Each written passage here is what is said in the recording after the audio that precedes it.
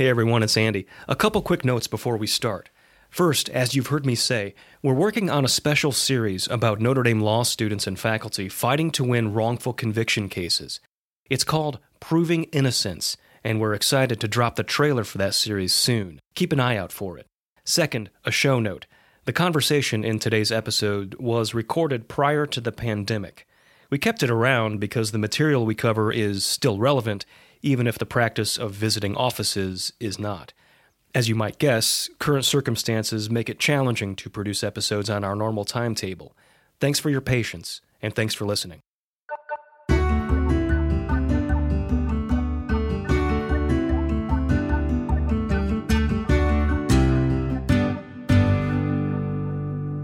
From Notre Dame Stories, this is Office Hours, where we visit faculty where they work to discuss their research and whatever else we happen to find there. The real estate market is rebounding after a dip in the spring. As it does, many people are asking, what does it mean to find the right home? Architecture professor Marianne Cusato is a leader in the home building industry. She's been named one of the top women in real estate by Fortune magazine, to list just one of her many accolades. She earned international acclaim for the Katrina Cottage, an attractive, well-built home that could be deployed quickly in case of emergency. And what Cusato recommends is an approach that flies in the face of many of today's popular home buying trends. We covered that and what it means to have a mini 3D model of herself in her office.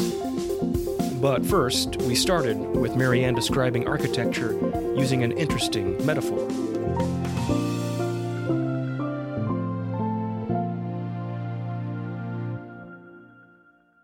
Anyway, I've always been drawn to it. I don't know why.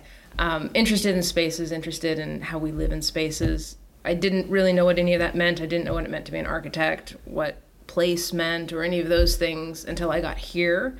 I've, always been interested in it. This helped me at Notre Dame. I was undergrad through the program. Helped me understand why some places feel better. Some places feel like spaces. Some places feel like you're in a room, like if you're outside, you're still contained. And that was really interesting to me, to see that, to be able to put a language and an understanding to something that I felt but didn't know what it meant.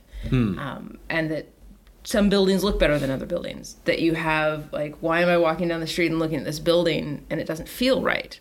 Well, when you understand that architecture is a language with a vocabulary and a grammar, that we all know the vocabulary, the windows, the doors, the eaves, the roofs, but we don't all know the grammar. So when a shutter is 1 foot on a window that's 3 feet wide, it's nonsense. It's a nonsense sentence because it could never work. It's not authentic. Okay. And so we've lost over the course of history, or really especially the last 100 years, maybe 80, an understanding within the profession and to a certain degree in the general public of what that grammar is. And in recapturing that, you start to create places that feel like something. So that's always been an interest before I knew it was an interest, and then became something. The other side of that is I've always had an interest in like travel trailers or smaller homes, just because it's kind of interesting. Like, anyone can design something big. Like, it doesn't take any extra effort. Right. It takes a lot of effort to make something small that doesn't feel like it's just been Xeroxed down. And I was always interested in that. I was interested in the lower end of the market, just because it just feels like that's where the least love is put. Either it's an experiment from some ultra-modern sort of architect that's sort of landing something somewhere, and they get an award but never come back, or it's just the cheapest of the cheap. And so in my career, I went and worked for high-end residential firms because I wanted to approach the bottom not by, bringing the bottom up, but bringing the top down. And so I went and worked for places where I designed closets as big as the original Katrina Cottage. That I wanted to put that much design and love into the other side. And then when I went out on my own, as soon as I could, I immediately shifted towards the work that interested me more. And it's just so much more meaningful to, work with people that need something, or just create places where people can gather. Yeah. So that's been the focus as I've sort of shifted, had sort of moved through my career. And more so at this point in the disaster piece of it, because there's such a mismatch, and there's a timing delay. And so this, trying to figure out the formula to get houses there that are safe and resilient, that can come quicker, that's always the issue, but also that are built in keeping with what was there, that we're not landing from outer space with some experiment or some, let's do some portfolio piece. We're coming in with something. If we've done our job well, you won't know we were there. You'll walk by and say, well, that's a nice home. Right. But it's not going to stand out as something that shouldn't be there. Using the grammar analogy, it would be like walking down the street and someone's speaking another language. If something's out of place on the street, right? That's right. Okay. Exactly. So how do you do that? How do you, the concept is great, right? Let's do this in a scaled down yet affordable and sustainable way. Mm-hmm. But that is a big task. So how do you break that down and get to the end there? Luckily, less is more in a lot of cases. That if you look at the DNA of a place, of the fabric buildings that built up that community, in most cases, it's a very simple box with well-proportioned windows and a decent roof. The most expensive piece of that is whatever the outdoor living space is, so putting the porch on the front. But the rest of it is a box. And it's actually works in our favor. Yeah. Because a lot of times we're saying, no, stop moving that roof around. Stop doing the extra stuff that you're trying to do, and let's simplify this, calm it down. And, in Barbuda, they have these really amazing brackets, and they have a heritage of different shutters. So we're looking at the details. So we've kept the building envelope as simple as possible. It has to be, because we need cross ventilation. They don't have air conditioning. So we look at what the climate is. Typically, the traditional buildings of a place were designed before air conditioning, so therefore they were designed to accommodate the heating and cooling needs of a community. So that's an easy win, because when we're looking back at, okay, well, how's the best way to capture the breeze through here? How's the best way to, shade this space? Then the solutions actually get pretty simple. Why do you think the infamous FEMA trailer way to address this problem persisted for so long? Well, like everything, they treated the symptoms, not the disease of a problem, and got to the FEMA trailer by a very logical series of steps. Mm-hmm. Of course, I think we can all agree that it was the wrong ending point, but they reacted in the rational way to real problems. So if you look at FEMA in 2005, when they deployed, when it became the sort of formaldehyde, all of that, yep. They were reacting to a series of events leading up from Michael. So Michael was the major one in 1992, August of 1992, that flattened Miami in South Florida. Okay. It came out, it was a surprise. They weren't ready for it. It hit, of course, as storms in many cases do, or impact the people that can least afford it. Yeah. Their buildings are built with, not as stringent codes. Mm-hmm. And so before the codes were increased, people were able to build, more of a range of things. Yeah. And so when FEMA came in Miami, they brought in double-wide trailers. Now, as a double-wide trailer is sort of another sort of hot button, and it's not necessarily something a community wants to have. In 2005, when Katrina hit, in August of 2005, there were still people living in double-wide trailers in South Florida following Andrew. And FEMA, over the course of that time, had been trying to get them out, and communities are saying, don't drop something here that will be here for decades. Yeah. And, this temporary housing wasn't temporary.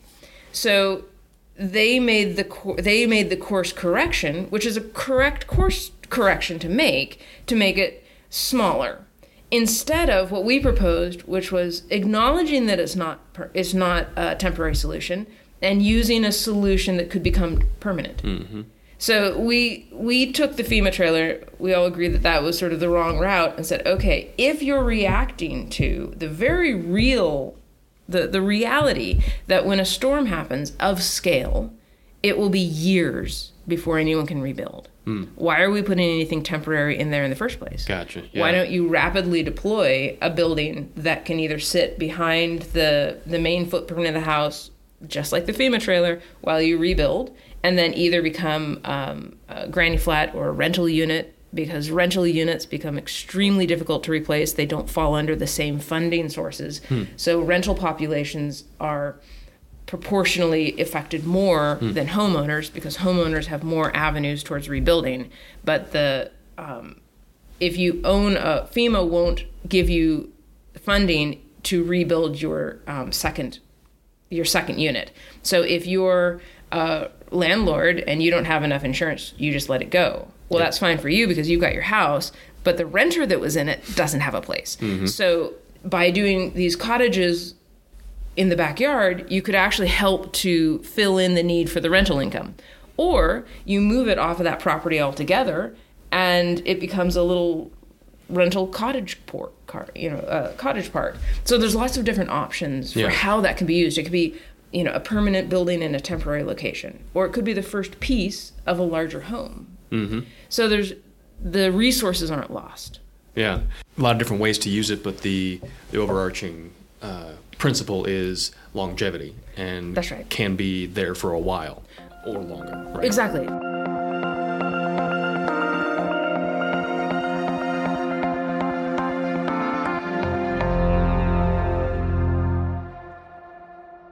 Tell me about this here. Yes, so this is Mini Marianne and Mini Gigi. The first Gigi, you said? Gigi, this is Gigi. Okay. This is the first 3D printed person that came out of our library here at the school, and technically the second. The first one failed at the ankles, but I have done the same thing running. Actually, it failed at the ankles, okay. So it happens. And the first 3D printed little puppy dog, Gigi, to scale, and she is gray, so that's the color. So when the library a few years ago sort of have shifted over into engaging in as many sort of digital platforms as possible, 3D printing was one of the first ones. There was actually a 3D printed Katrina cottage, which I couldn't find, and so we brought along Marianne and Gigi. But the what I love about these are how we engage here at the school in new technology, looking at the best of today, pulling with it the best of what's come to sort of work for tomorrow. And I think that's it sort of symbolizes what we're about in the school, is that from the outside, it can seem like we're sort of ye olde, like, oh, these guys are looking at columns. It's just we've been accused of being insular and sort of backward looking. We're actually we're open and forward looking. What we do here is about how we build communities in a sustainable way for the future, in a resilient way, in a way that, architecture is part of a very sort of silo-based world. And the role of the architect is one of the last generalist professions. Do you think there is an appetite or for that type of thing, or a rising consciousness of things like space and how all this fits together? There is. I mean, I've just, again, yesterday got another, I'm sort of in the circles where I would get these things, but another saying, we can track that a walkable community holds its value more. So it used to be that, yes, it feels good. And now we can say, if you live here, your property value will be higher. So now it's also followed up. You could also look at the health of it. You look at the health of somebody that walks to school. So they did a survey a few years ago, charting. This is to start first. Did you walk to school when you were a kid? Yeah. Do your kids? No. That is the answer that most people will give you. They tracked kids in walkable communities versus kids in completely auto-dependent. And they found that even if you're walked to school and you don't have to chart your own path there, you're walked with an adult or in a group, right. The mere fact that you've put one step in front of the other and you haven't tripped or walked into traffic, by the time you get to school, you will be more ready to learn than the student that sits in the back of the car and completely disengages. That the mind is just engaged enough that you've had a little fresh air, that you've sort of brought in some oxygen from the trees around you, and that you haven't died. Like helpful. But it engages you, and that those students have fewer ADHD, anxiety, sort of the restlessness that than a child that is just strapped in the back of the car, checks out, daydreaming, like we all would, we all do. Right. And by the time they get there, so these are real sort of health benefits. The trees, if you're around a tree and breathe more oxygen, they say go to nature, but well, why don't we bring some nature back into our cities? Yeah. And so these very, concrete things that will add the value to your home, that will add the value to your life, that will just make it, better. We went through these drive till you qualify sort of years, especially, the 95 to 2005 especially. But we're back in it. We're still there, where you just go out a little bit further to qualify for a little bit more house. But then you're driving in. Right. And what does that do to you? When was the last time when did the kid play in that backyard? Because they're overly programmed and they're being driven everywhere. Everywhere. And if you have like multiple ones at different places, it's what type of life is that for them or anyone else? And it's not to say get rid of the car. I'm fully in support of cars. I just don't want to sit in mine for an hour a day. Right. I'm really happy with my 5-minute commute. So in the Just Right Home, you talk about the big three. So function, cost, and delight. Yes. Obviously, function and cost, I think most people might have an idea about, but the delight piece is kind of what you're getting at here, right? I mean, what's your quality of life in a space? And do you think that should trump cost? I mean, should it be considered in kind? Or it can't be left out of the equation. And I should point out, actually, I learned about that here from Vitruvius, the first documented, see, this is why what we do here is important, the first sort of documented architect from, I usually get the year wrong, 2280 or something like that, wrote about firmness, commodity, and delight.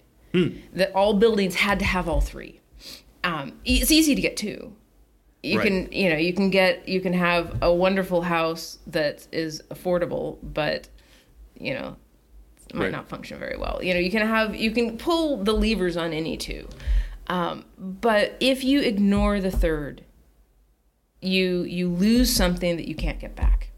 And we're trained to ignore that. Oh, beauty's in the eye of the beholder. We dismiss, or we're told, no, you need to, the current of life sort of pushes us into what we should do. Why are we continuing to drive till you qualify, to build a house that your kids are never going to go in that backyard, that you're heating and cooling? How many hundreds of dollars a month are you heating and cooling this giant foyer?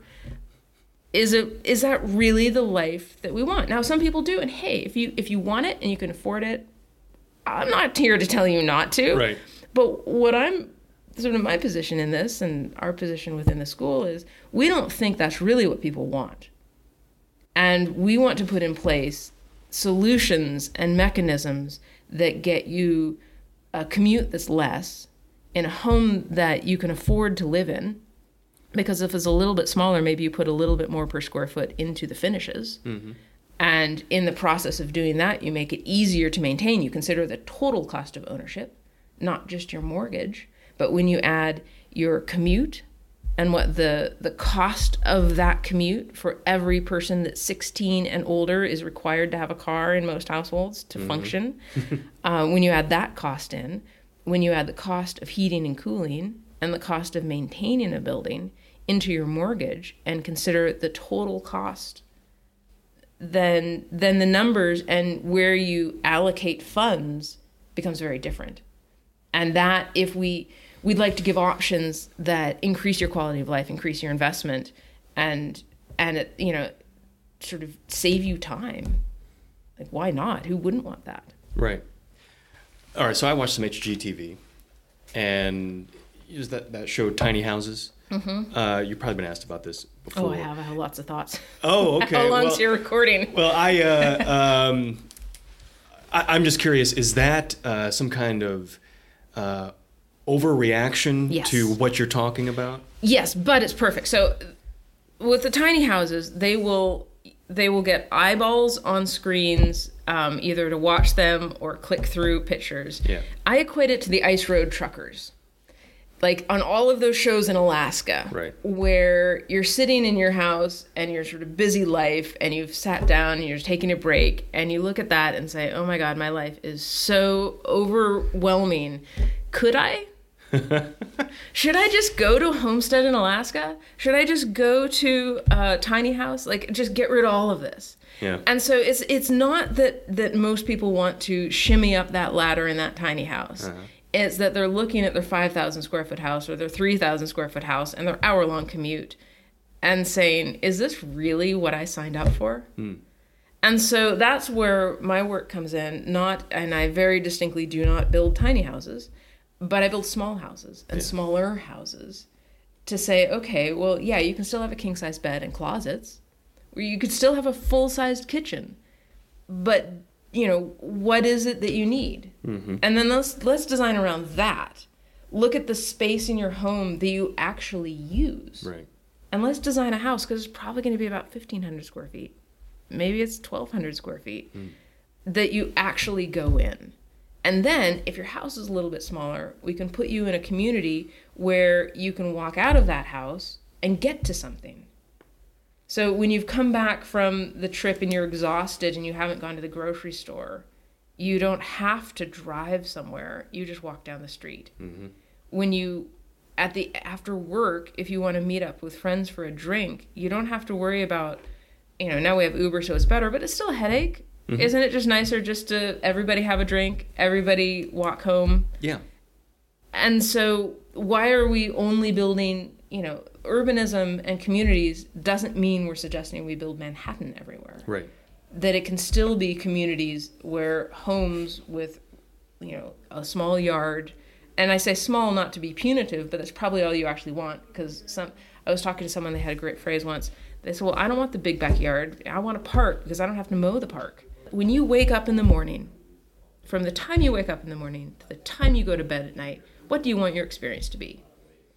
And how do we get that into a package, something that you can purchase, something that your neighbors would want to move into? Mm-hmm. And that's what we look at here. Yeah. How you do that. And then we overlay that with, we have some really big issues going on in society.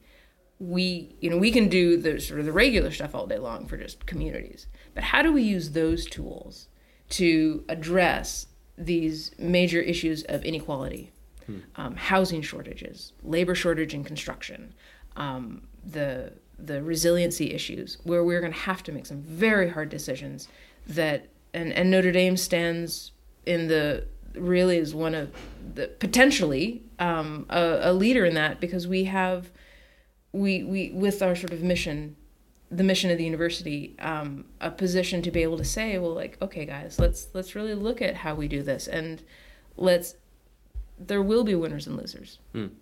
There's just going to be. There can't not be. We don't have enough resources to maintain the wasteful building that we've built. Yeah. We build right on the seashore and then wonder why a storm surge wipes our homes away. So there are places in this country that we shouldn't build, that we're not going to be able to, because we just can't afford, like they said in the Keys. We can't afford to keep raising this up. Mm-hmm. And there will continue to be. So how that happens over the course of the next several decades, whether it happens slow or fast, whether we'll make the value proposition a positive, that, okay, well, there are some things built here that aren't great. So how do we take what is, it's obviously tragic anytime someone has to move from their home because of a weather condition. But how do we take that and turn it into a catalyst for good? Mm-hmm. And if we don't, we'll always be looking back to, oh, so good then. And that's not who we are as a culture. Right. We're forward-facing.